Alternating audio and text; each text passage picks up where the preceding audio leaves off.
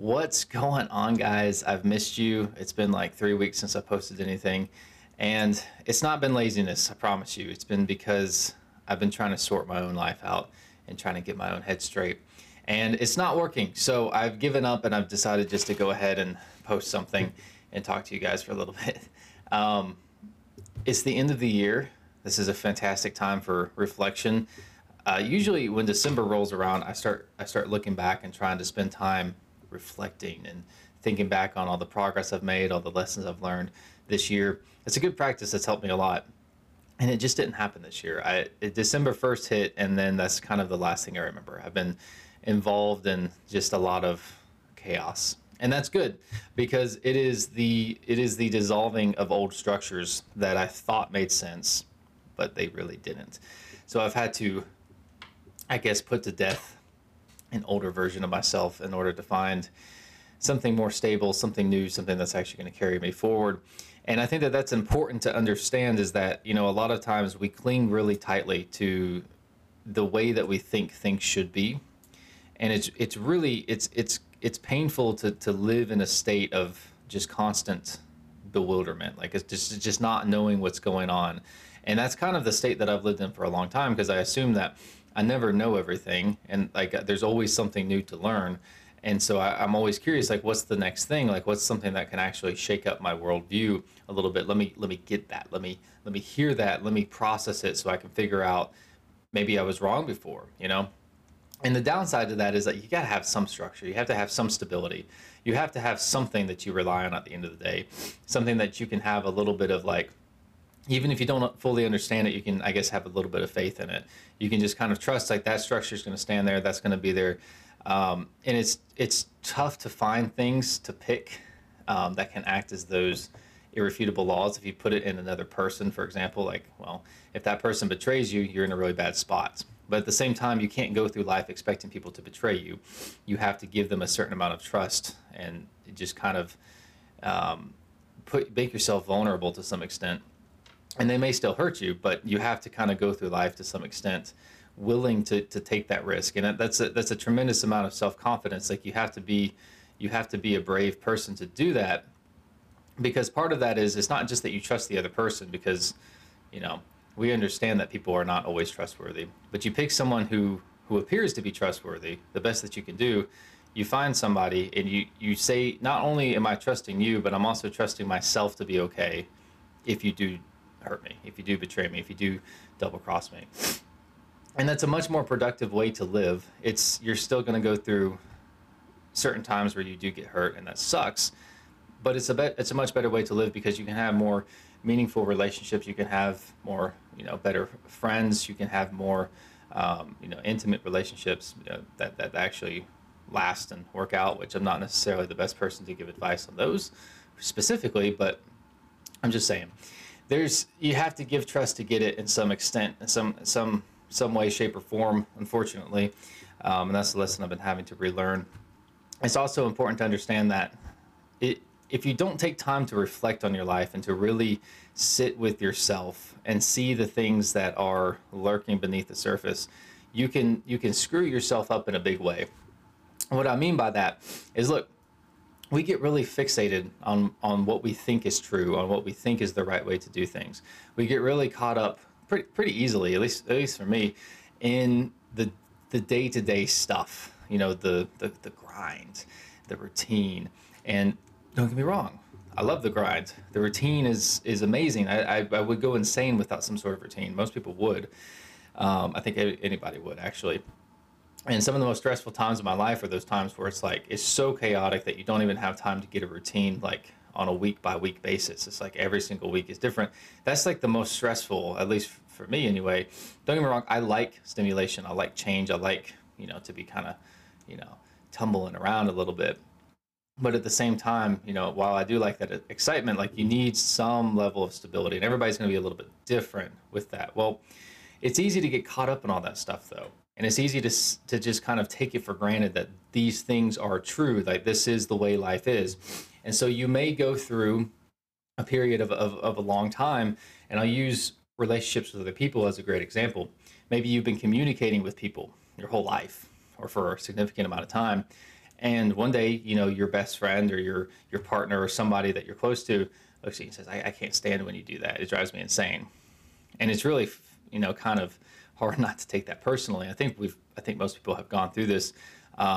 Close relationships tend to be really good at that because we like to protect our blind spots and we don't know that they're there. But when somebody gets close to us, they see us in a different perspective. They see us differently. And if that person is good for us, they're going to call us out on our BS. They're going to call us out on the things that we don't notice. They're going to bring those things to our attention. And it's always going to be painful because it's going to be a revelation of our inadequacy. And that's not a pleasant experience for anybody, even if you would look at it with a good mindset and say, okay, you know what, like, yeah, I'm happy that I learned this. It sucks that it's there, but I'm ready to change it. It's a painful thing to go through because you realize that you're not as good as you thought you were. You realize that you have to reevaluate your self-image, your self-perception, and you have to kind of take a minute and say, well, is this thing that I'm doing that's affecting other people in a negative way, or it's affecting the way that they perceive me in a negative way? Is it worth doing? Is it worth creating that image, right? And that's kind of, where people get caught up pretty easily is they say things like, well, I don't care what people think about me. Well, that's really stupid. You should care what people think about you. You don't want to live your life based off of what other people think of you. But if you go around just completely oblivious to other people, you're going to put yourself in a bad position very quickly because you need other people.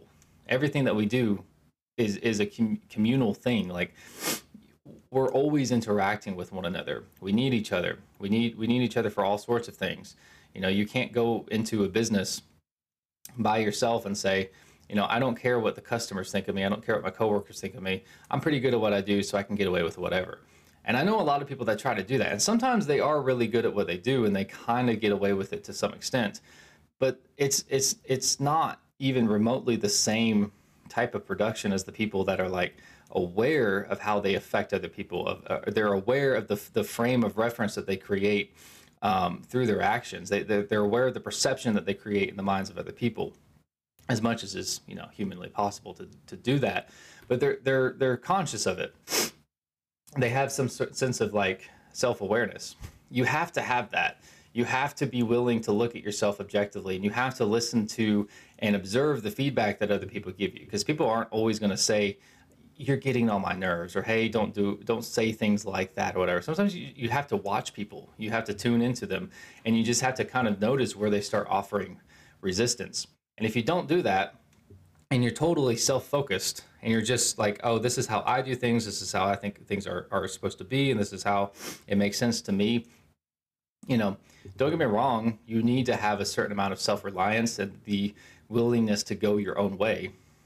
But if you're just oblivious to how that way affects other people, you're going to handicap yourself.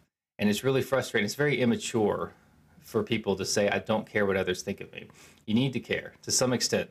Not saying you should base your life off of other people's opinions. Nothing like that. Like, don't take it out of, don't misconstrue things.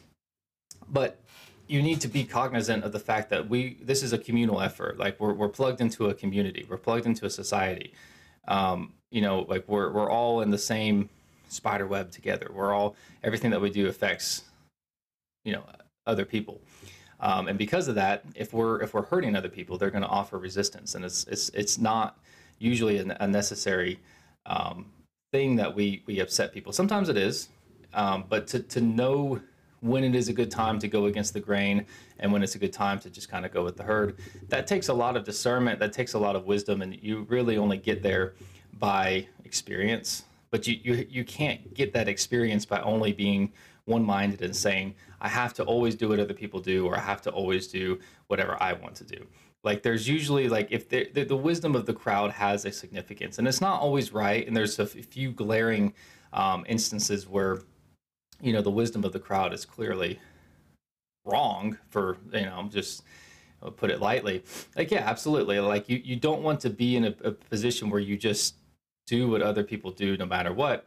You have to develop your character to be the type that you can discern between what is right and wrong, and you can understand, like, sometimes I don't have the answers, so I'm going to go along with what other people say. Sometimes I do have the answers. I'm going to stand up for what I believe, even if it goes against the common consensus. But a lot of that, again, this comes down to the self-reflection, the side of like, are you looking at yourself with the intention of uncovering your inadequacies? Are you trying to grow by just getting better and incrementally improving certain things, maybe your finances, maybe your health, maybe your mental health, your knowledge of a certain topic? Or are you going to look at yourself and say, what is everything that's wrong with me? What's everything that's holding me back? What's everything that's preventing me from being happy, from being healthy, from being wealthy, from being loved, from being surrounded by a good community? What are all the negative beliefs that I have? What is the thing that keeps me up at night? What are the things that I seem to have the same problems no matter where I go? It's a recurring theme, maybe no matter where I go, there's always drama. I know people that say that. It's like, oh, I can't help it. Everywhere I go, there's drama everywhere. It's like, yeah, that's a mystery. I wonder how that's happening. So strange. We've all got our own little things, but like you see the same recurring patterns over and over again. It's much easier it's less painful to look and say, okay, you know what? In this new year, I want to be healthier, so I'm going to go to the gym. That's great. I fully encourage that and support that. However, it's a much more profound work to sit there and say, what traits and tendencies, what characteristics, what bad habits do I have that are continuously, sabotaging my life? Like, how am I self-sabotaging my life? What are the really big things that I need to tackle? And maybe you can't figure that out all at once. That's okay. It takes work to do that. And sometimes you have to start with those incremental improvements. Now, those incremental improvements are a really big deal. And I want to bring that up because we are going into the new year. Merry Christmas, by the way. Happy New Year's, all that good stuff. Whatever it is that you celebrate, happy that. I wish you the best. But yeah, going into the New Year's, I talked about this last year. I think I talked about it the year before. I'm going to assume that I did. People make the mistake with New Year's resolutions that they try to figure out, this is what I'm going to be this year, right? I'm going to create this big change. I'm going to go back to the gym. I'm going to focus on my health. I'm going to focus on my finances. I'm going to pay off my debt and build my credit up. I don't know. I'm going to find someone that I want to spend more time with. Or I'm going to be better to my family. I don't know. Whatever it is, they come up with these ideas and they don't really plan them well. And so most New Year's resolutions are kind of over with by February, which is really depressing, but it's not because people don't want to get better. What happens every New Year is like everybody gets excited. Everybody's like, yes, this is going to be my year. I'm going to do things different. I have this plan. I'm excited about it. I have energy. There's emotional content. I've thought about it. I'm ready to do it. People want to change. They just don't like the work that comes with it. And they also, a lot of times, don't have a good strategy for how to create that change in their lives. And, I think it's a combination of those two things. I would say that if you're willing to do the work and you're willing to have a good work ethic and you're intelligent and you try to problem solve, you try to learn new things, you go out there and you put yourself in a position where you're going to fail, but you can learn something from it. You're going to be around people who are smarter than you, and they're going to tell you that you're an idiot sometimes, but they're also going to teach you. And that those moments of, wow, that was dumb, those are growing moments for you, right? Those are points of progress.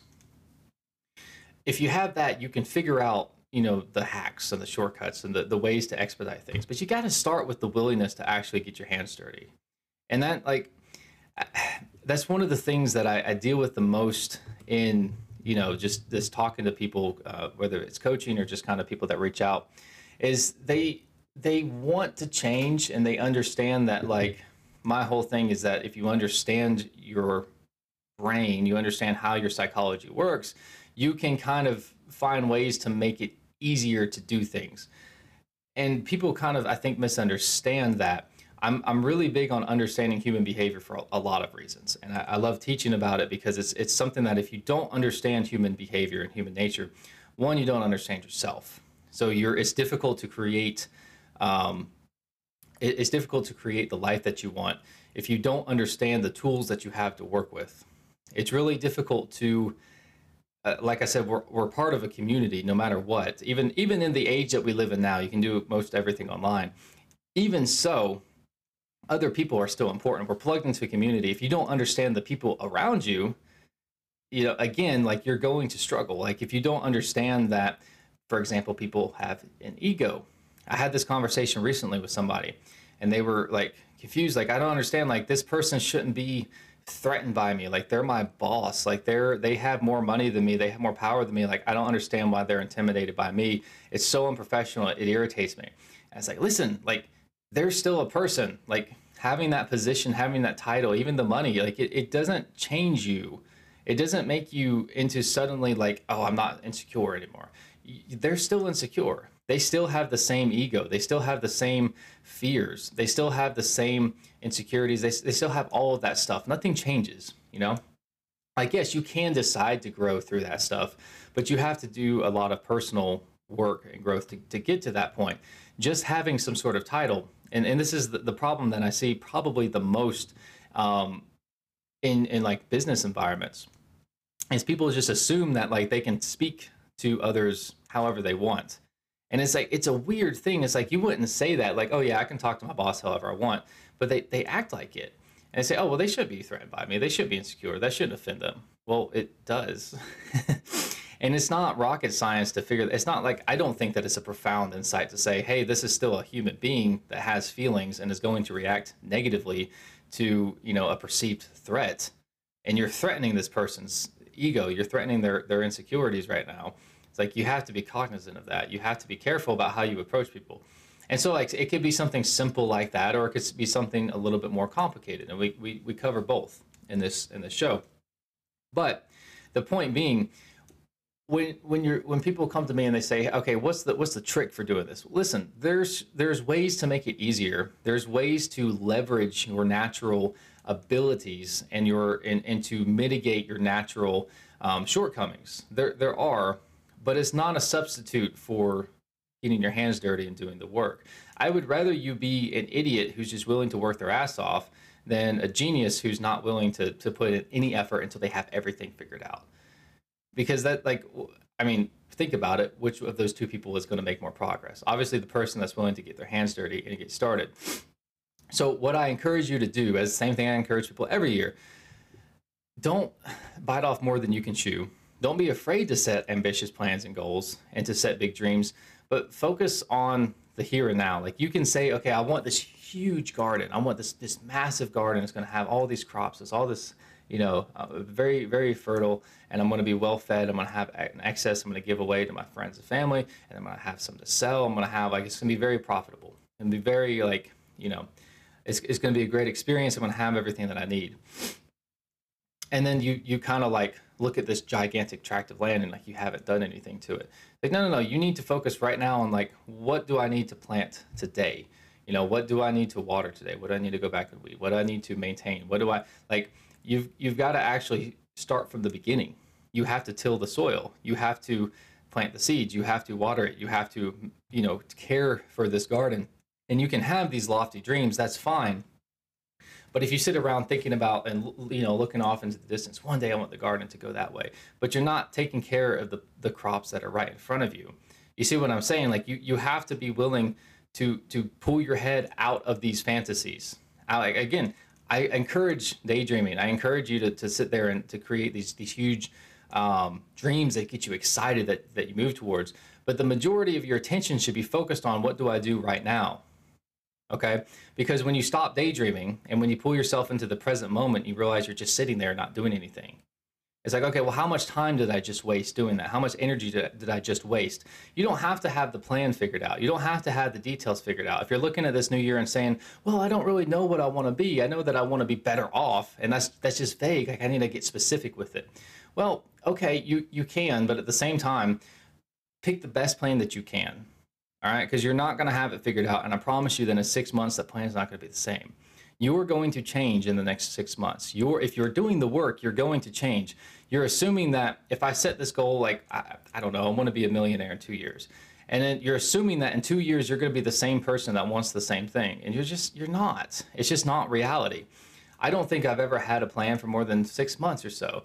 And like, it's not that my dreams completely change or my goals completely change, but the path to get there, it's like you get started and you see new opportunities. You see new ways of getting there.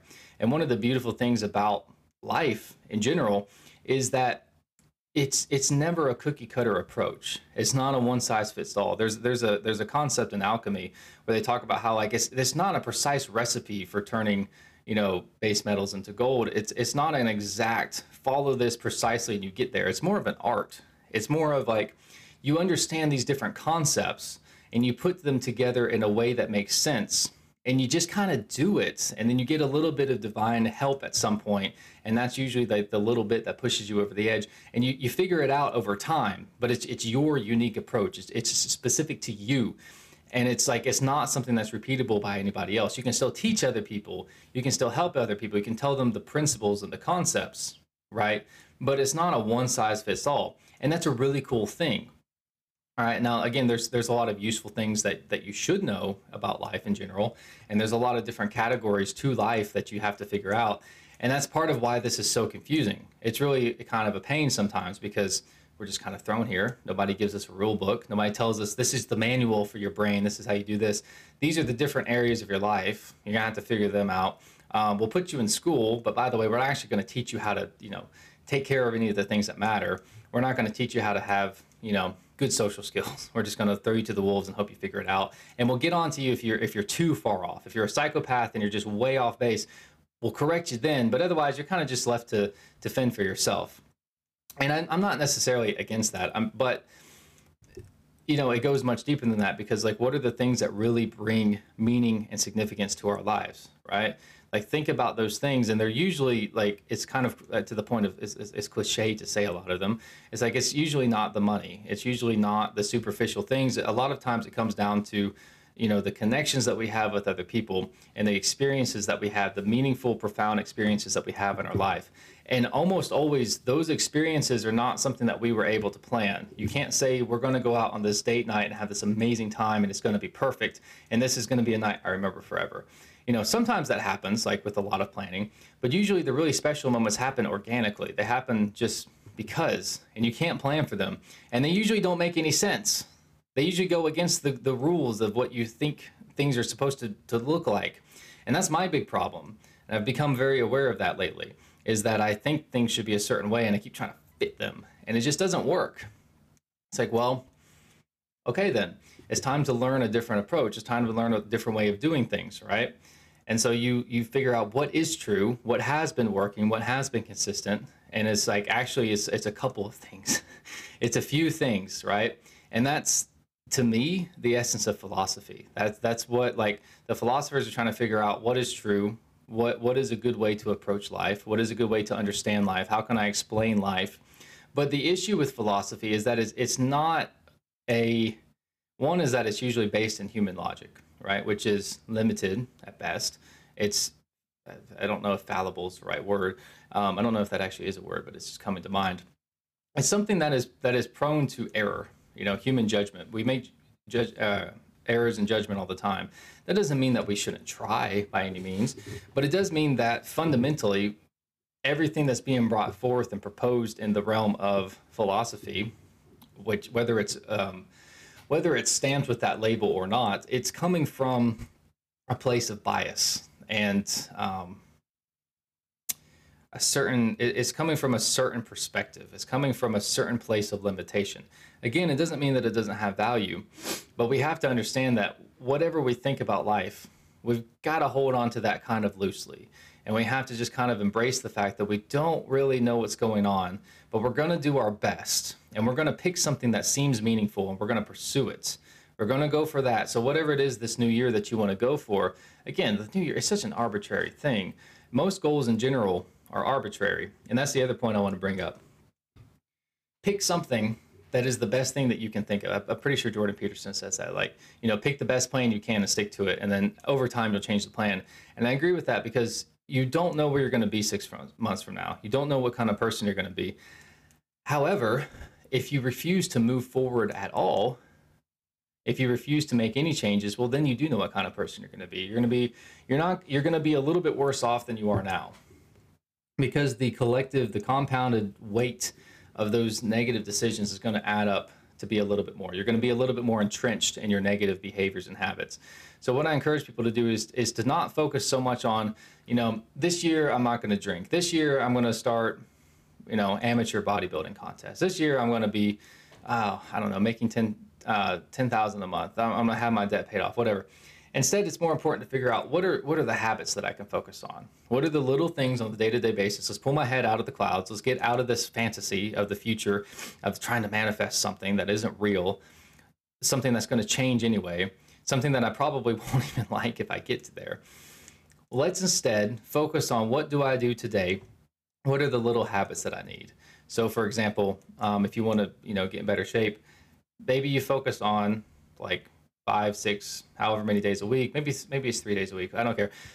Say, okay, like I'm going to go to the gym these days a week and I'm going to do something active the rest of it. It doesn't have to be a workout, but it needs to be something to where it's like every day I'm doing something, and that is training my mind to see myself as a fit person. So maybe it's literally like I actually go work out 3 days a week and then I take a 10-minute walk the other few days. Like I walk after dinner, whatever. Is that a profound change? Well, yes and no. Like in and of itself, it's not going to make that much of a difference, but you do that little walk for the next 10 years, that actually does add up to be quite a bit, and then that little walk becomes, hey, I actually have energy. Let's go to the gym again, after 6 months, after a year. You don't need to worry about that right now. Start with where you're at. Pick a good habit that you can fixate on right now. And I think that it's really important that when you pick these habits that you don't say, well, what is everybody else doing? Everybody else is picking, goals around success. They're picking goals around money, around health, around, their jobs or this car that they want, whatever. Like, don't do that. Sit down with yourself for a while in silence and just nothing around you. Just see what comes up. Just allow your unconscious mind to throw whatever crap is down there up to the surface and let it tell you what it wants. And it's going to tell you that in an uncomfortable way. I'm sorry to say it, but it's going to be unpleasant. If you're doing self-reflection right, it is unpleasant. Let me get some coffee.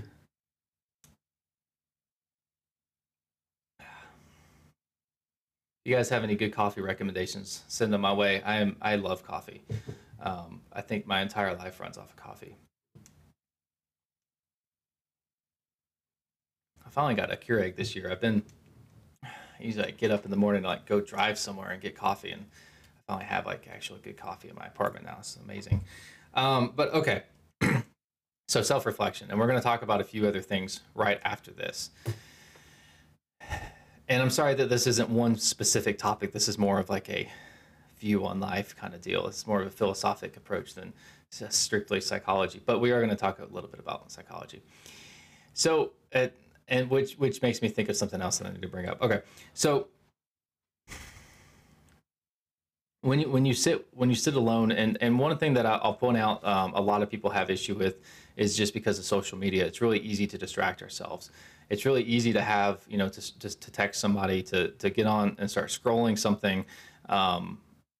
Even me in my little existential crisis this last month or so, and I'm just like, I've been off of social media. The only social media that I've been on Instagram like 3 or 4 times. I've been on Twitter a lot lately, actually. If you guys want to follow me on Twitter, I have like 4 followers. I've got like 4 followers. Let me figure out what my username is, because I realized that this is a way that I can actually make my thoughts public quickly, and it's been a lot of fun, actually. And I like the fact that you can communicate and you can discuss with people and you can argue a little bit. My username is Jack Gray Psy, PSY. Because that was not taken, and I didn't want numbers in it because it's kind of ridiculous. So yeah, follow me on Twitter to hear my random thoughts of existential crisis. Sometimes they're entertaining, sometimes they're not. Either way, that's going to be my preferred method from now on. I don't like TikTok. I just don't like the app. I really don't. It has potential. It has power in it. It's such a destructive thing, and like even when I try to use it for good, it's like I end up with like getting the negative effects no matter what. So I'm not swearing off of it, because you've got to stay tapped into like the course of civilization. Like you can't just cut yourself out of the technological progress and expect to still do well. So it's like, I'm not saying don't use TikTok ever. I'm saying that personally for me, I'm taking a break for a while. So if you want to hear my thoughts, Twitter's a good way to do it. If you want to actually get in touch with me, Instagram is probably easier. That being said, when you put your phone away and you're not scrolling and you're not sitting there distracting yourself, you're not talking to other people, you don't have music on in the background, you don't have anything, and you sit there for an hour, and I promise you this is harder to do than it might seem. Sit there and just see what happens, and don't even and that can be difficult enough for a lot of people. For me, it wasn't too hard. What was hard for me was not thinking too much. And it's not that you aren't allowed to think, but it's like if I sit there and I just start obsessing over a problem, like, oh, I haven't had any work in, 3 weeks or whatever. It's like I'm stressed about that, or the money's not coming in the way I want it to, or there's this problem with this girl, or there's a problem with like, oh, my muscles aren't growing fast enough. I need to eat more. Like whatever it is. Like if I sit there and obsess over something for a while, that also is not allowed. It's like it's okay to think, it's okay to allow what comes up to come up. But the point is that your unconscious speaks to you, as we all know, through emotions and symbols. So it's going to throw negative emotions at you. It's going to take things that you are not addressing. It's going to throw them in your face, and you're going to feel bad. And you're going to feel kind of anxious. You're going to feel kind of depressed a lot of times. That's okay. You already feel that way. You just don't know it. So becoming aware of it is actually a very healing process, because now you can bring attention to it. You can nurture those parts of yourself that have become fragmented, that have become separated, and you can reintegrate them. You can heal them. You can release that psychic energy that's being like constrained and used to kind of bottle up these negative emotions. You can free that up to actually, be productive now, to feel good. And you don't need to necessarily be moving towards anything to do that. You can just have it. It's just something that you have access to. And out of those moments of self-reflection, of just sitting there and allowing your brain to talk to you, which it will do, and it's a weird thing. It's a very strange thing. I had what happened last night? I had a weird experience last night. I was going to sleep, and my unconscious made a joke, and like it was like I don't know how else to describe it. Like I was just laying there, and I was kind of like just at peace, and I was just laying there resting, nothing crazy going on, and all of a sudden, I wish I could remember what the joke was now, but it made a joke, and it was like I didn't think it through. It wasn't a logical progression. It was just all at once just presented itself to me, and I was like, and I guess you could look at it like that's the creative aspect coming up and giving you an idea. That's like a source of inspiration. But the feeling that I got was more like my unconscious was looking at me, like laughing at me, like, isn't this funny? And like I had this weird moment of like, there's your brain's almost like an alien thing when you really start exploring it, because it's very strange, it's very weird, and it's big. Like it's deep. Like you can spend your whole life exploring your unconscious, and you're never going to get to the bottom of it. Our brains are like the most complicated thing that we know of in the universe, and to think that we have it figured out because we use it every day is silly. We don't have it figured out at all. We don't have very much figured out, period, because we can look at our lives and say, oh, why do I keep doing that? Well, why do you keep doing that? What is it that makes you do those things? Why do you keep going back to that person? Why do you keep eating that food you shouldn't? Why do you keep making that same mistake? Why do you keep losing your temper? Why do you keep acting in this way? Why do you keep doing these things? Why? And it's like, well, because part of you is making that decision and you're not consciously aware of it. And it's not hard to think of examples of this. Like, you look back at a decision that you made that in hindsight, it's like, that was stupid. It's like, what was I thinking? And you realize, like, on some level, you kind of knew what you were doing, but you were hiding it from yourself. Like you're lying to yourself. You're doing things that are, they contradict each other. Your beliefs and your actions, they don't always line up. Why? Because your brain's somewhat disjointed, and it's like it's working together, but these pieces are still somewhat isolated too. Like you've got this really big network of components in your head, and they're all connected, they're all communicating, but some of them are also hiding things from you, right? And sometimes it's because they're hiding things. Sometimes it's because it's like, you can't consciously process everything, so you have to hide some of it. I think I mentioned last time how crazy it was that like you can be in a crowded room and hear your name and lock in on that conversation. It's like, well, the only way that you could hear your name is if you were actually listening to it beforehand. So the unconscious is listening to all these different conversations. It's watching everything that's happening in your field of vision. It's aware of all the things that are on your skin, and like, it's aware of everything. And it's just deciding this is what he needs, this is what she wants to see or hear or whatever. And it's like, that's really weird. Like, to explore that personality, because that's a part of you that you don't even know is there, but it's always there. And so the reason that I'm so big on this contemplation, this self-reflection, is because what comes up is a communication that needs to happen, because you are a community even within your own head, even like inside of your own body. You still have to work with different parts of yourself. There's different parts of your personality that kind of act semi-autonomously. I kind of struggle with that for some reason, but there's different parts of you that they act with a certain amount of independence. And so like you'll see, like, you know, we talk about the shadow self a lot, like certain, like you'll have these moments where something just kind of comes over you, and like you do something or say something, like look back, like why did I do that? It's so out of character for me. Well, like you're repressing that, like that's a part of you that's there somewhere, and you're not acknowledging it. Now, when you go through the process of exploring this, and you let that part of your brain talk to you and tell you what it needs you to hear, which is not going to do it in a logical way. It's going to do it, it's going to show you things, it's going to make you feel things. If you listen to it, that part of your brain that is taking in this incomprehensible amount of information and is filtering it all out and is processing it and is deciding what it wants you to see. And it's like, you know what, there's a lot of stuff that it wants you to see, but you just don't have the bandwidth for it. So there's a lot of little problems that it's working on, and there's a lot of things that it notices are an issue, and it wants you to address them, right? But it can't communicate with you if you don't allow it to. So when you sit and you allow it to communicate with you, you're going to realize like there's a lot of holes in your life. There's a lot of gaps in your understanding, and you'll realize that, you know, I've been doing this XYZ for whatever, and I just feel really empty inside. I just really don't feel you know, like I'm like fulfilled when I'm doing it, or I'm in this relationship and I'm just like, I'm holding back a lot. Why? And it's like, well, actually it's because I'm, you know, some primal part of me, you know, wants the options of the dating world. And it's like, I feel like secure in this relationship, so I feel like I need to have all these options then.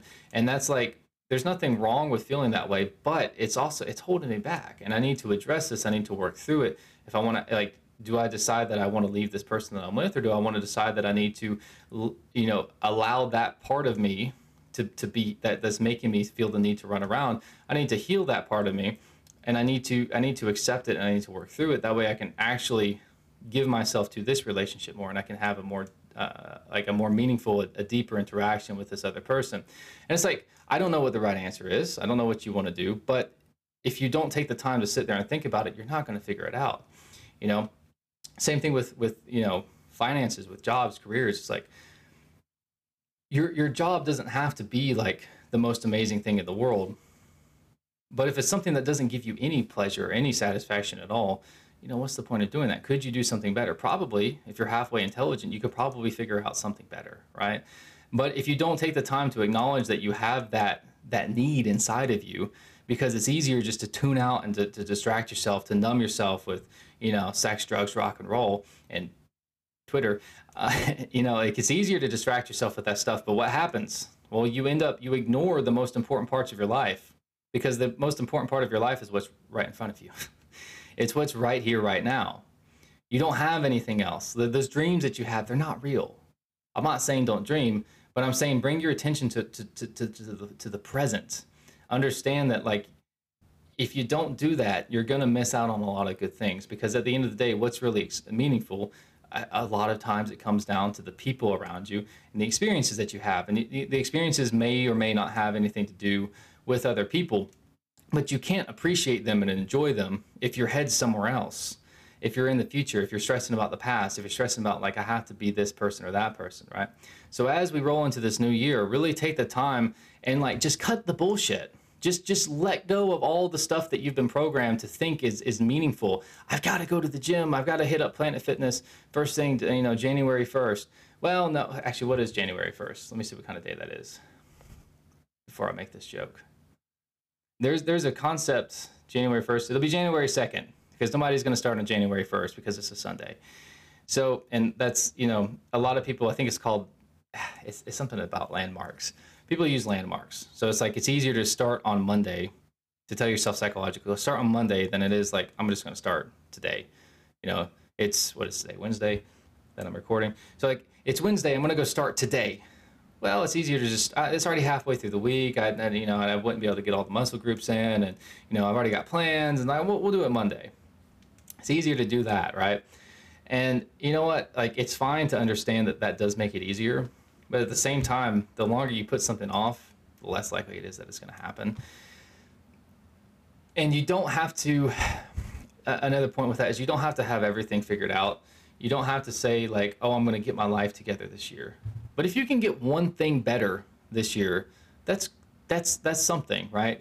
It's like, okay, I don't really have the answers for everything, but I'm going to commit myself to being as healthy as possible this year. That's a commitment that I made in 2022. That was what I decided. I said, listen, health is priority no matter what. And so I did that, and I became much healthier, and like I was very consistent for this year in that. And the thing is that I made a lot of progress in every area of my life. I made a lot of progress just in general. I had a crazy year now that I think about it, actually, but at the core of that was health is the most important. So like I very rarely sacrificed sleep. I was very serious about my sleep. I never missed a workout unless I absolutely had to, and I made every effort to make it up. And then like, if I missed half a week, last week is a great example. I was traveling. I got back on like late Monday night, and then I was out of commission Tuesday for something, because I got back from Florida, and I drove back from Florida. That was a mistake. But I got back and I was like, it was Wednesday before I was able to get back to the gym. And I had taken, half of that week off. And the week before I'd been traveling. It was down in the Keys. And I was like, well, do I want to skip this week too? Or do I want to just like cobble together a quick workout? Like, yes, I'm not going to be able to get the full amount in this week, but like, am I going to do something? Yes, absolutely.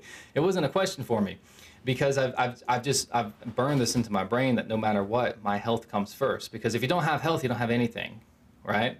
That doesn't mean that you can't ever skip a workout. It doesn't mean that you have to spend 6 hours a day in the gym. It wasn't until maybe middle of the summer that I started working out longer than an hour. And now I'm doing it because I want to. Now I'm working out about 2 hours a day because I like doing it.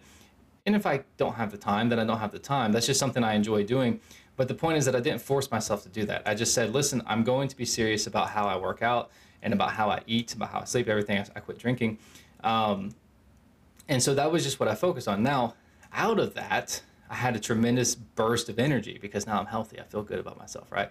And I always encourage people, whenever you're starting anything, if you're starting self-improvement, start with your body. Because if you get your body right, everything else is going to follow.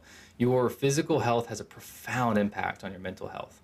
The way that you look has a really profound effect on the way that other people interact with you as well. And that's kind of annoying to say, but it's also true. And you can get mad about that, and you can say, oh, people are superficial, I don't care about that stuff. You do care. To some extent, unconsciously, you care. So it's like you can try to opt out of the game and say you don't care and make things, because it's like it's easier to say that than it is to admit that you're not where you want to be. Like if you're not somewhere where you're proud of your physical health, if you don't feel that you look very attractive and you don't ever work out, you don't eat right, and you drink a lot and you don't sleep and you don't drink water and you don't take collagen, and it's like you just, you're kind of falling apart a little bit. It's easier to say, oh, well, I'm not superficial, I don't care about that. You should care. Because whether people say that they care or not, unconsciously they are evaluating you and they are judging you to some extent. And you're going to be looked more favorably upon. They will look more favorably upon you if you are physically healthy. It's true. Like I don't know how else to say it. Like people struggle with this idea of like, especially in dating. It's like, why don't people like me? And it's like, well, did you do the most basic thing? Did you make yourself physically attractive? No, I want them to like me for my personality. It's like, well, lots of good-looking people have great personalities too. Like, if you have a choice between somebody with a great personality who isn't physically attractive and someone who is physically attractive and also has a good personality, it's like, well, who are you going to pick? Like, you're going to pick the person that has more, right? And it's like, should looks be everything? Obviously not. Like, that's a stupid thing to say. But saying, oh, well, looks shouldn't matter, it's stupid. It's denying reality, because people absolutely judge one another based off of their physical appearance. And it goes past dating. It goes into like, when you're speaking with somebody, like sales is a great example. People respond very differently to me now than they did 2 or 3 years ago. like just the people, like I'm a pretty big guy to begin with. I'm 6'5", and so like even when I didn't look that great, like I kind of got a different vibe and a different attention from people than I do now. People respond very differently to me, and it's subtle, and it's like it's something that it's weird. Like you just notice it sometimes. And it's like, wow, like that wouldn't have happened 3 years ago, right? And it's because of why. Like you look at people who have obviously done a lot of work, because you can't fake it. You can take steroids and you can cheat a little bit, but you still have to put in some work to be physically healthy, right? Especially as you get past the age of, I don't know, 25 to 30, somewhere in there, you start declining if you're not actually putting in the work. Probably sooner. But it's like you have to put in effort for that. And so it's like people have this unconscious respect for you when you do that. And what's more important is that you respect yourself more, because you see yourself as somebody that has shown up and done the work every single day for a significant amount of time. So it's like, if I can handle that unconsciously, I believe that I can handle other stuff too, right? I can take on this big challenge, this promotion at work, or this new job, this new assignment, or I can go back to school, I can start this new relationship, I can do whatever. It's like I have more confidence in myself because I've proven to myself that I am someone who is trustworthy, because I've diligently applied myself day in and day out for a long time, and I can see the results of that. That's a very profound thing. People like try to hate on, self-improvement, and like it's toxic, it's destructive, it's stupid.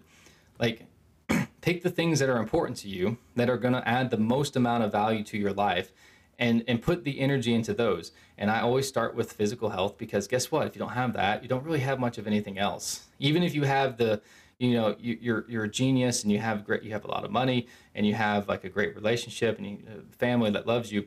If you're really, unhealthy, you're not going to enjoy it as much as you could. First off, you're not going to enjoy it for as long as you could. Secondly, right? And plus, like, people see you a certain way. You want to be a good example to the people in your life. And I don't think that that's something that is said enough, because most people feel inadequate. Most people feel like they're hanging on by a thread as it is. They're struggling just to get by as themselves. Like they don't see themselves as being a role model to the world at large. But guess what? When you shift your mindset from being selfish and thinking just about yourself to thinking, how can I have the best impact possible on everyone around me, anybody that comes into contact with me, anybody that meets me, anybody that looks at me, that speaks with me, that works with me, that does business with me, how do I have the best impact possible on them, right? And it's like, well, I need to be somebody that's a good role model. You don't have to be a perfect person, but you need to be somebody that other people look at and go, damn, like that's cool. Like, I respect that person. I admire that person. We need more people like that in the world. We need more people that have the mindset that, like, you don't have to try to be the best. You don't have to try to take over the world, but you have this way of thinking that I'm going to leave everyone who meets me a little bit better off. That's a really profound thing. And it gets the attention off of you, and it gets it onto the people, and it plugs you into the community at large, which is going to distract you in a good way from a lot of the stuff that comes up when you become selfish. So like, let me say, like depression and anxiety are great examples of that. I'm not saying that people who are depressed and anxious are like bad people, but like the only way that you can get caught up in those things is if you get caught up in your own head, right? If you are really distracted by helping other people and making other people's lives better, you don't have a lot of time to be depressed, right? Now, don't get me wrong, you can use that as a coping mechanism to escape the darkness inside of you, and that's not healthy either. Like, you've got to deal with your own demons. You've got to deal with your own stuff.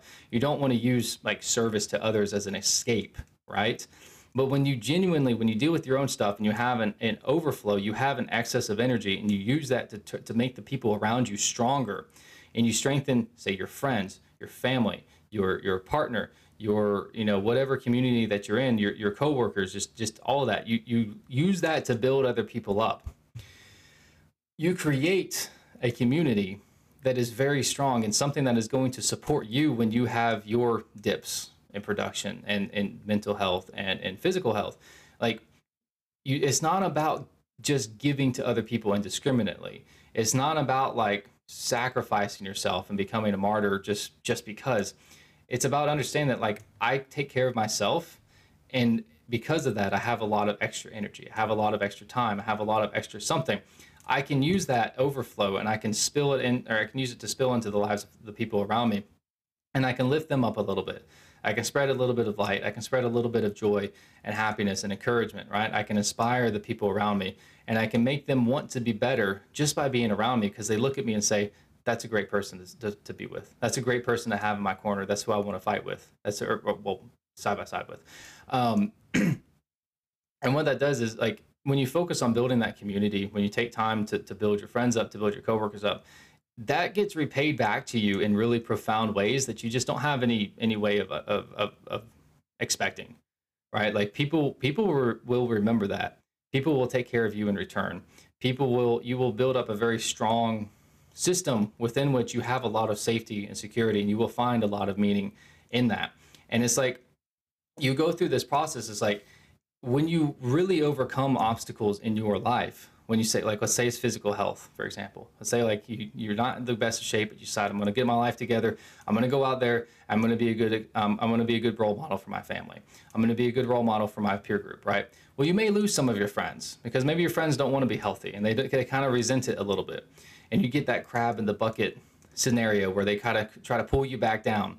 And all that is, a lot of times, it's not malicious. People are not, like, when people try to hold you back in their life, I really don't believe that it's usually like a bad thing, that they're bad people and they're trying to hurt you. Sometimes, yes. Sometimes people are jealous, they're insecure, they're trying to hold you back. That does happen. I've had that happen before. I'm not saying it doesn't exist, but a lot of times it's people, they want to make sense of things.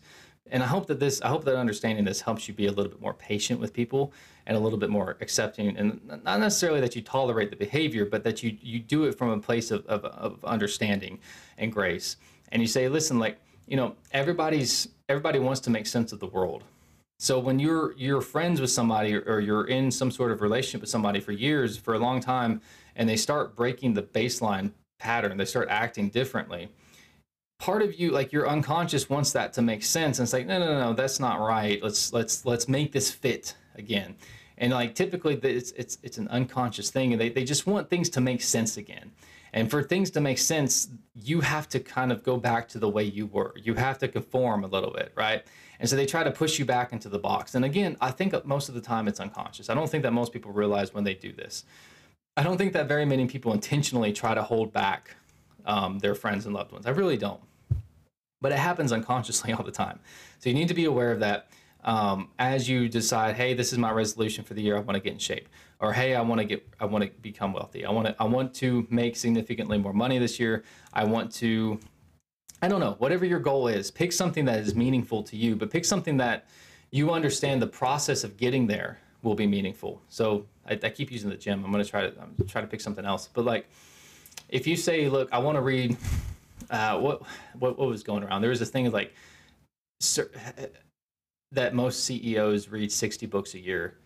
I call bullshit on that. First of all, I don't believe that. I don't know of many CEOs that read that much at all.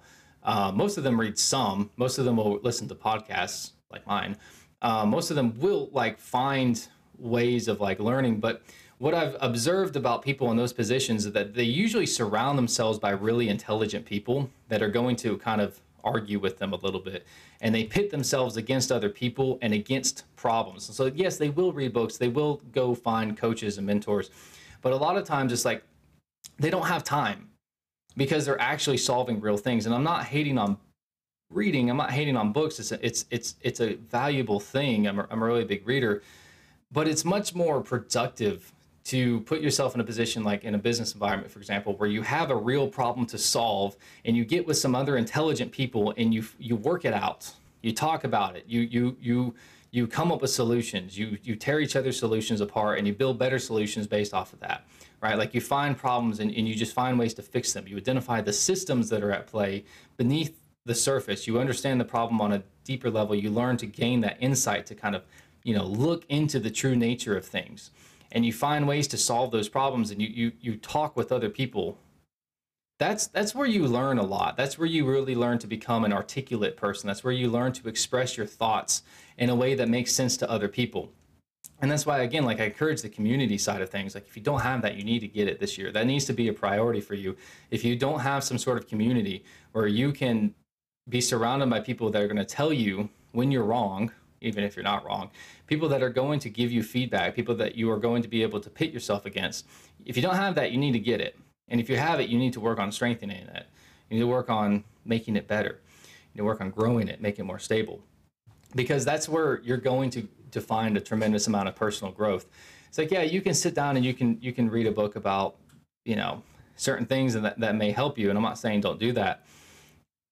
But I personally, I've learned more about human nature this last year, just being in certain environments, than I did the year before, with the research projects that I was doing. Well, and not even then, just like the last 6 months, probably is a better way of saying it. Like, first part of this year was very much research oriented. The second part of the year was very much like just application. And, I learned more about how people in general, just by observation and experimentation this year, this, like, since the summer, than I had, probably the entire year or two before that. And so and part of that is because I had conversations with intelligent people that were in the situation with me, and we were giving each other feedback. We were talking through things like that's important. You need to find these communities. That's why I'm trying to, I haven't found anything. If you guys know of something, let me know. But I've been trying to figure out like a good community for discussing human nature, discussing psychology in a practical manner, because as of right now, the only one I can find is mine, and it's like, it's not that there's no forums or anything online. It's not that there's not intelligent people speaking, but it doesn't seem to be a public thing where people of certain intelligence can come and actually share their opinions. Reddit's got a few posts, and it's like, I just look at it, I'm just thinking, you guys are all idiots. I think what I'm going to start doing is I'm going to get on the Psychology Today Twitter feed and just start as many arguments as I can. I'm just declaring war with that whole publication, because they're garbage. They just, it's so superficial. It's such cheap crap. And they're trying to teach people this, like, oh, this is what you need to do to be happy. And it's like, it's just not based in reality. It's not based in, it drives me crazy. That's a great example of what happens when when you're not plugged into the real world. It's like you get weird. Like you create echo chambers, and you bounce your ideas off of other people that are strictly academic scholars, and like they're not really actually, connected. Like, they're not doing anything with their lives. One of the things that I love about the old Greek philosophers, I don't agree with everything they wrote, but they were like really tough people. Like Plato's a good example. Plato was a competitive fighter. He was I can't remember what it's called, but it was some kind of like no holds barred wrestling. Like, there's like eye gouging, and you were expected to get groin shots in, and like to bite people. It's like that's crazy. Like, he was a competitive fighter. He wasn't just like, oh, this is fun. Like, he was just serious about it. Marcus Aurelius is another great example. He's the emperor of the Roman Empire at the time. He was the most powerful person in the world at that time, if I'm not mistaken. And even if he wasn't, he's at the table. Like, these are people that were doing things, and and through doing things, they made observations, and they turned around and said, this is what I've learned. This is what has worked. And they're human. They're not perfect, but it carries a lot more weight than somebody that sits down and says, well, I did all these studies, and this is what I've concluded. It's like, there is a place for that. That is valuable. We need that for sure. But it's like, you've got to find a certain balance where, you're actually going out there and applying it. And that's why I started the show, because nobody was actually applying things. Nobody was actually teaching things that were useful. They were teaching things that were superficial, and they're very surface level. They're very shallow. And it's like, yeah, they're kind of like, you feel good when you read it, but it doesn't actually change anything in your life. And that's why I'm so like, that's why I can get kind of intense sometimes. That's why I try to be a little bit inflammatory, because it's like, I want people to think. I want people to feel like something, like to feel a certain amount of shame that like they know they could be better and they're not. So like, let's get some motivation going. Let's get some incentive going. And it's not coming from me. It's coming from the fact that you could be better. And that's all that matters. If you know that you can be better, then go be better. Do it for yourself. Do it for your family. Do it for your bloodline. I mean, we've had countless generations who have gone through a lot, who have really struggled to survive, and you just don't have any. You can't fathom the amount of human suffering that your ancestors went through to put you here. And you're here, and you're complaining about, well, so and so ghosted me. They won't text me back. I'm sad now. It's like, yeah, okay, that hurts your feelings. I got you. Like, it sucks, but like, are you gonna let that dictate your life? Oh, this bad thing happened to me when I was 16. Okay, and so now that's my whole identity. It's like, well, you're 26 now. Like, it's been 10 years. Like, it's your fault at this point. Like, you have a responsibility to move forward. It's like, maybe that was totally unfair. Maybe that was a terrible thing that you didn't deserve. I probably agree with you on that. But at some point, you have to take responsibility for your own growth and healing. And it doesn't negate what happened to you, but it also is like, well, nobody's coming to fix it for you. Nobody's coming to save you. Nobody's going to show up and say, okay, you know what? Like, here's how you solve this. It's like, if you go out there and you look for the answers long enough, you might find them. You might figure out a way to process that. You might find a way to move on from that. You might find a way to create meaning out of that, right? You might find a way to just accept it, to build yourself from it. You know, you go through these like, rejections over and over again. You go through these obstacles over and over again. You go through these hardships, these pains, and it's like, it's exhausting. But every time you go through it, you're kind of just building that callus a little bit, like you're getting a little bit tougher. And it's not about becoming callous. It's not about becoming somebody that doesn't feel the effects of this anymore, but it's about outgrowing it, right? It's about getting to a point where it doesn't hurt you anymore. One of my favorite, let me get more coffee. I haven't covered any of the things, by the way, that I meant to cover when I sat down. I was going to talk about dopamine. I'm going to talk a little, well, I'm going to save that for another day. I might talk about dopamine a little bit. So, yeah, let's just move on. Let's move on to this because it's, we're kind of closing in on time. So, we've covered that. As far as dopamine goes, one thing that, and I haven't fully articulated this, I want to share my thoughts with you guys. And if you disagree, that's totally fine. Reach out to me and give me some feedback. If you agree with me, but you think I could have said it better, again, let me know. But something I've been thinking about a lot lately. There is, dopamine, and I'm not a neuroscientist, so I'm using kind of general terms. So if I'm not totally precise with my language, I apologize, but I don't want to. I want to make sure that what I say is accurate. Dopamine is basically the chemical in our bodies that makes us feel like something good's about to happen. So it makes us like search for things. It makes us seek things out. So when you get something, you get a certain reward, like a chemical reward in your body. You get a certain reward from it. But what's interesting is we tend to find a lot more satisfaction in the feeling that something is about to happen, more so than something has already happened. It's not the satisfaction of the release, it's the excitement of the tension leading up to it that we really like, okay? And I'm gonna not make the dirty joke that comes to mind. But the point being that if you structure your life in a way where you don't have anything to strive for, and this is going to sound cliche, but let me get a little bit deeper with it. So if you don't have anything to strive for, you're not going to feel fulfilled. And it's just part of the human condition. And, the spiritual community is kind of built around this idea is like learning to let go of the seeking behavior. And on a fundamental level, I agree with them. I also don't even want to get into the spiritual side of things, though, just because like the New Age spiritual community in particular is very destructive. It's very toxic, and I was involved in them for a few years, and I just kind of started to see through the crap that they were feeding people. And it's like, this is garbage. Now there's some redemption, there's some redeeming qualities in there. There is some truth in those teachings. It's just that they've turned it in they've turned it into a religion, a man-made religion that is stupid. And I don't know how else to say it. Like, I'm not trying to attack anybody's, beliefs, but at the same time, it's like, there's a lot of things in the New Age spiritual movement that are just garbage. They're just not true. And they talk about all these concepts, and it's like, where did this come from? And that was what really irritated. I started to realize that they were wrong, first of all, about some things. I was like, well, let's look into it. Where did this come from? And it's like, I can't find any real foundational like text or anything that a lot of these beliefs come from.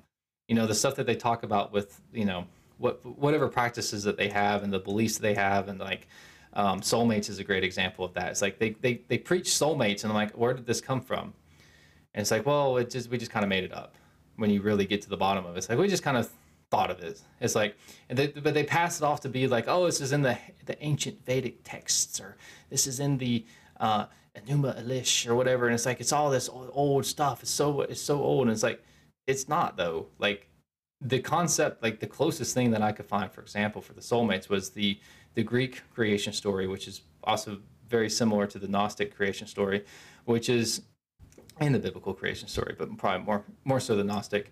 But the idea that the first human prototype was androgynous, and then part of the fall that would be in the Bible, which it wasn't really articulated that way in the Greek stories. But like the fall was like when the higher powers separated male and female, and so they took the four-armed, four-legged, two-headed, man woman hybrid, and they separated them into man and woman respectively. And so like there's this idea, Plato mentioned it briefly, is like like there's this idea that there was that separation where men and women used to be connected, and so like that's like part of what drives us back together is trying to regain that original unity of the masculine and feminine. And that's the closest thing to soulmates that is older than the 18th century that I can find.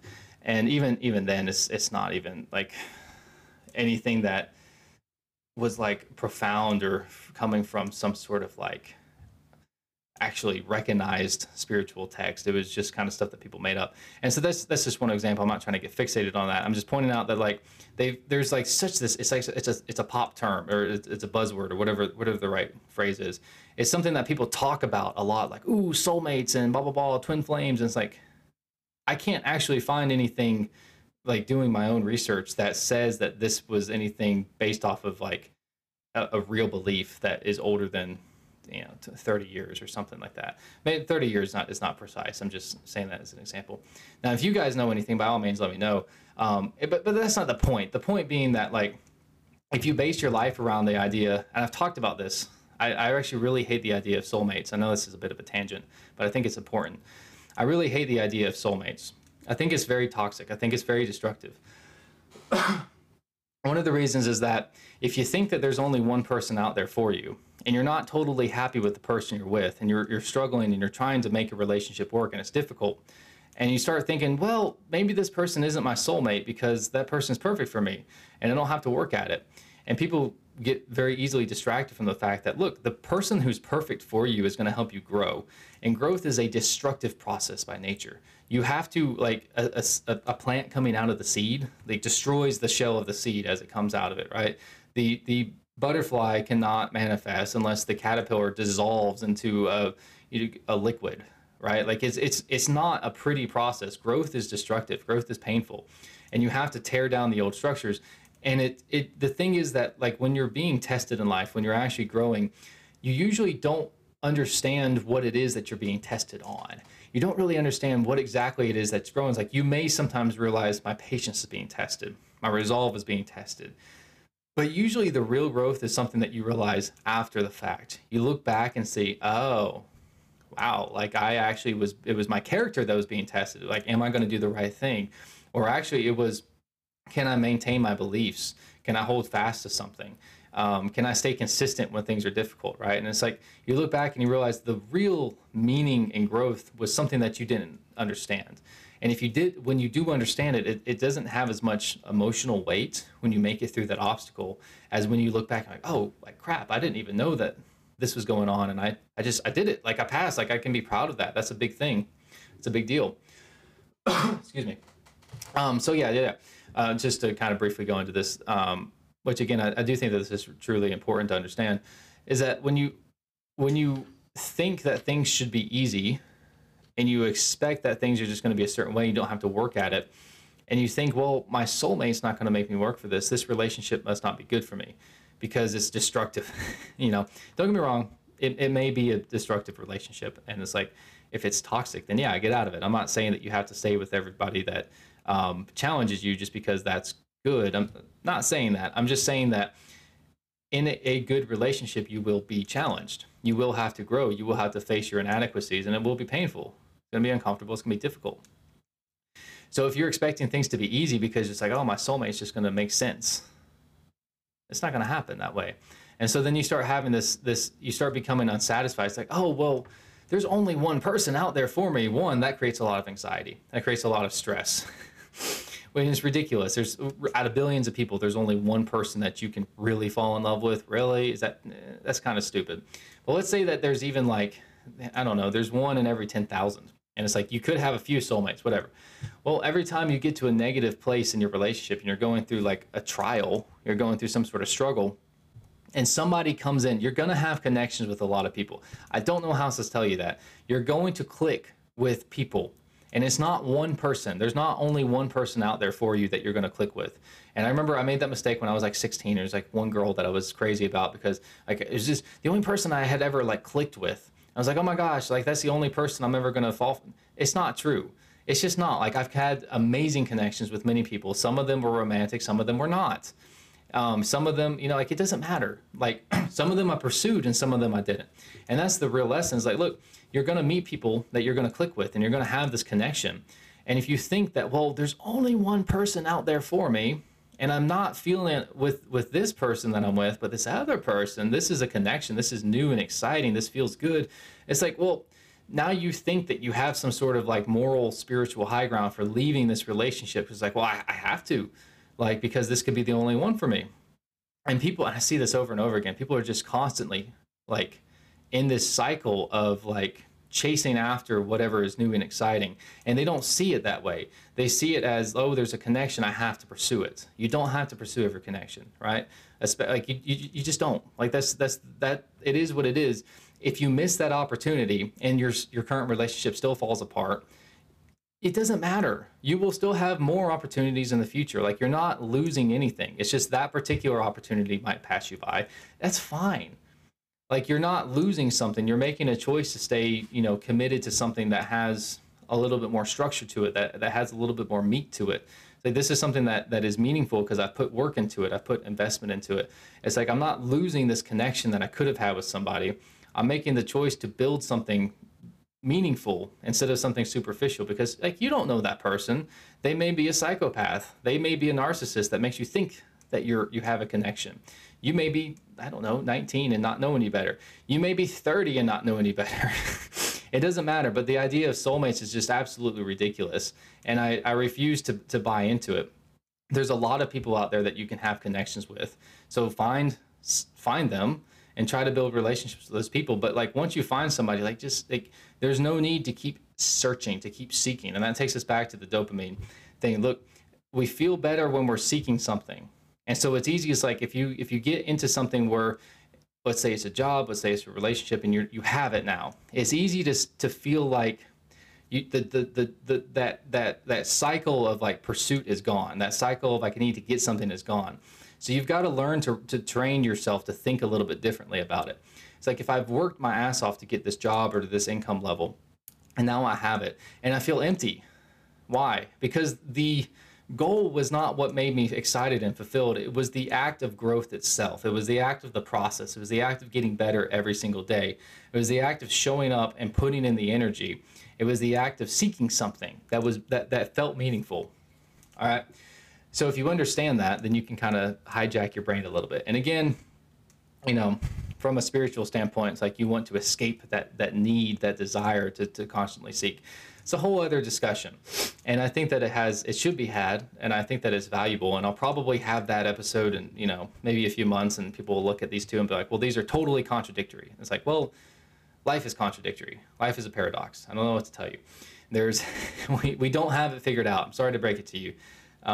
I've hit the point in my life where I realize that there's no adult that's going to come and tell me how to do things, because nobody knows. None of the adults around me, like usually some will have certain things figured out better, but nobody has all the answers. Nobody knows what's really going on. And people have their own theories, people have their own beliefs, and everyone thinks that they know. But when you really put it under the microscope, they're just kind of winging it. And you can look at that as a terrifying thing, because you realize that all of our leaders, all of the business people that run the world, all of the people that we rely on are just as blind and lost as we are. And that can be terrifying. And it is. It definitely is. But at the same time, it's also comforting because it's like you don't have everything figured out, but that's okay. Like nobody does. We're doing this together. And that's why it's important, again, to build that community, to understand that like we've got these differences, we've got these things, like people irritate us, they're always going to irritate us, but we're in this together. And if we don't learn to work with one another, then like the odds are really just not in our favor. They're very much against us. And so it's like you don't have to try to have a good relationship with every person in your life. You should, but you don't have to like stress out about that. But if you do stress out a little bit about becoming the kind of person that other people want in their lives because you're inspirational, because you're a good example, because you're conscientious, because you show up and you do the work and you do things that make you feel better about yourself in a way that also inspires people to make themselves feel better through their own actions, like that's a really powerful thing, and that's going to reward you. That's going to come back to reward you. That's not just that's going to have a lot of compound um, interest over the long term. That's going to be something that really has a profound impact on your life because yes, you're getting better, you're making other people better, and they're in turn going to make you better too. There's a feedback loop that gets closed there, where you guys are kind of like supporting each other, and that happens in a local community. It happens in the community at large. But so we've got to learn that like when we get things that we need, like one is it's important to adjust our goals too. You got to move the goalposts a little bit. You got to celebrate the victories, right? But you'll learn that like you hit these meaningful milestones. Say, oh, I got that job, I got that relationship, and then you feel empty. And it's like that wasn't actually the most fulfilling thing, you know.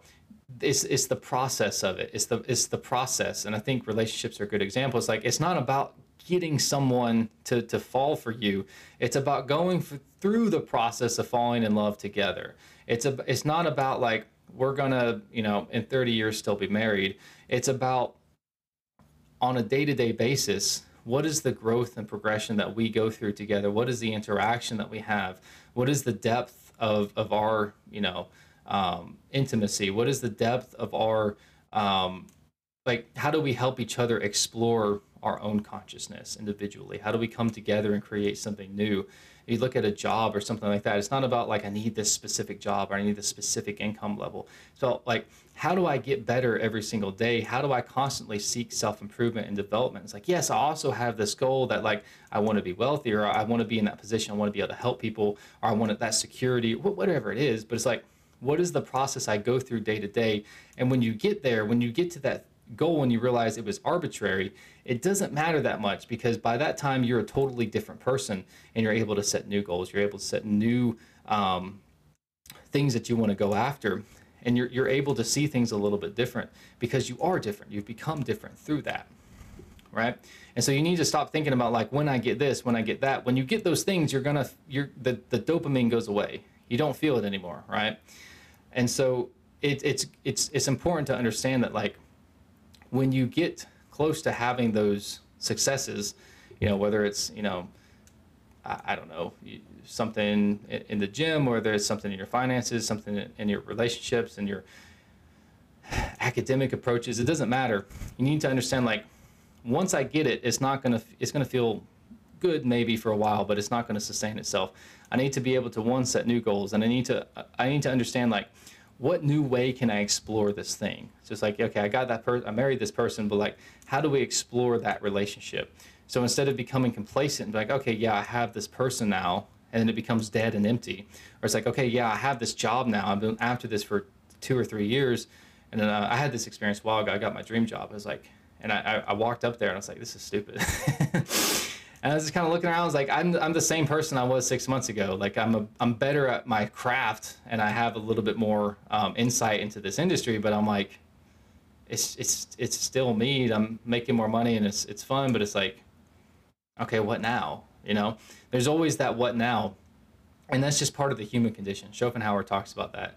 I think he says something along the lines of like, you know, if you really want to enslave the human race, just make them only be content when they're pursuing something. You know, you don't get the satisfaction out of accomplishment. It's only in the pursuits. So you get stuck constantly chasing things. And you can look at that in a couple ways. You can look at that in like the spiritual pursuit and say, well, I want to escape that suffering. I want to escape that cycle. Or you can look at it and say, well, That's the mechanism that my brain uses to navigate through the world. I feel good when I'm pursuing something. So I need to understand that, like, I need to constantly have something I can pursue, right? I need something that I can chase every single day, something that I can work on every single day. And what that will be is going to be different for everybody. But I always encourage people, focus on the small stuff that you can do right now, because you're going to change 6 months down the road. You don't know what this year is going to look like. We have no idea. We just really don't. What was it, 2020, when we got put in lockdown?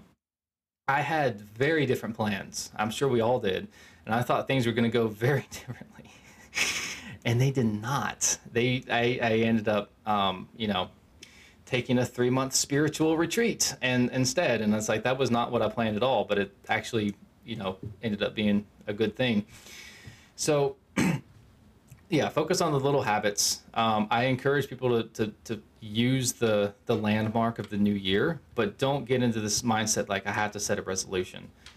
Resolve that you're going to set something. You're gonna set these little daily habits. You're gonna focus on those things, and you're gonna get better about them. And I hope that this is a little bit of, like, I don't know, motivation, giving you guys a little bit of stuff to think about.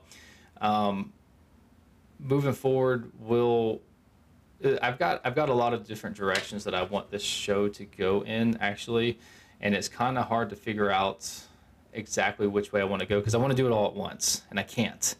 So I appreciate everybody's feedback. I've got some good feedback. I've got some people wanting to argue with me.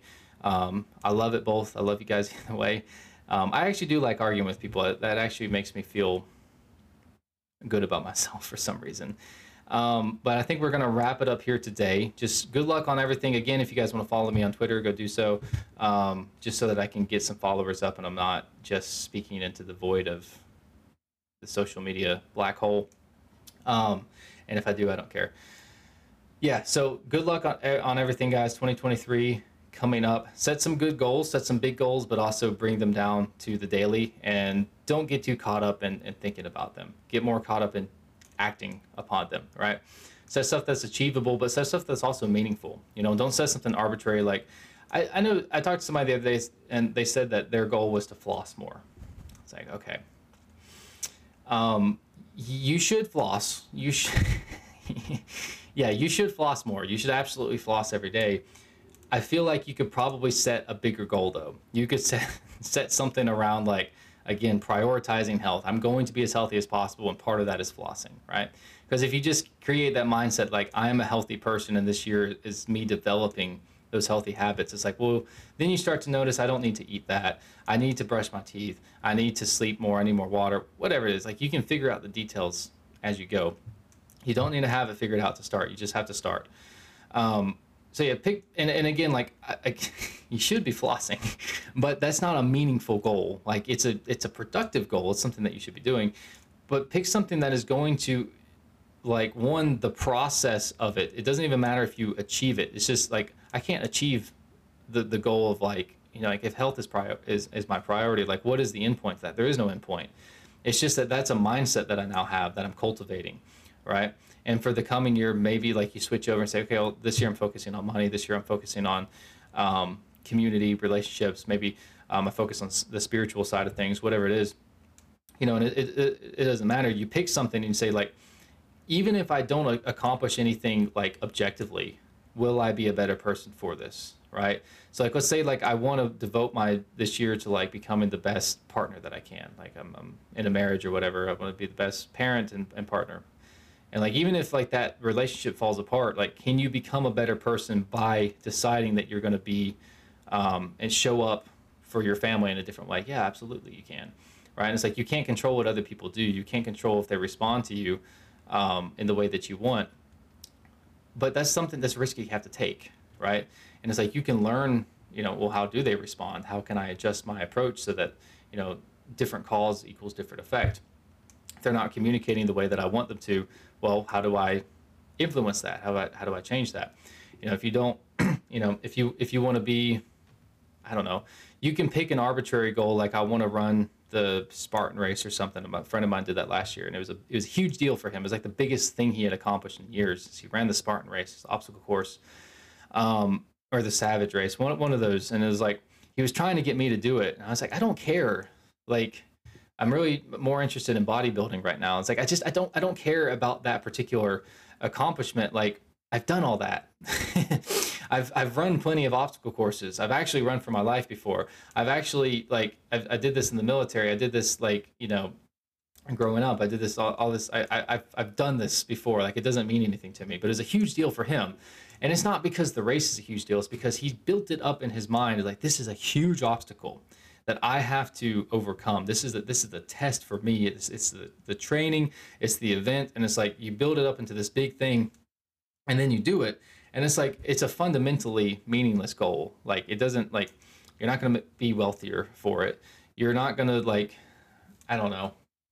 You're not going to get more attention publicly or more respect publicly for doing it. I mean, you might, but I mean, it's intrinsically meaningful to him because that's something that mattered to him. And it's like to me, it doesn't make any sense. Like I don't want to go crawl through the mud and then get electrocuted before running and jumping through puddles and whatever. It's like it just doesn't sound appealing to me anymore. Like maybe when I was 19, but I'm just like I don't want to do that. Like I'd rather challenge myself in other ways. But to him, that meant a lot, and that's the point I'm making. Is that like pick something that means something to you. Like don't care what other people say. Within reasons, obviously. Like don't like go out to hurt people, but you know, pick something that's going to matter to you no matter what. Like this podcast is a big deal for me, and sometimes people don't understand it. And it's like, well, let me show you my DMs. Let me show you how many people have reached out and said that I've helped them. It's like that's why I do this, right? Because this means something to me, and it doesn't make sense to everyone. But that's fine. Like it still matters. So I'm going to leave you with that. Good luck. As always, reach out to me on social media if you guys are interested in talking. I do have coaching services if that's something you want to explore as well. And yeah, if you want to support the show, you can subscribe. I know on Spotify, it's a link in the description. But yeah, good luck to you guys. Happy New Year, Merry Christmas, Happy Hanukkah, Saturnalia, Solstice, Yule, whatever it is that you celebrate. Best of wishes to you. I'll see you guys soon.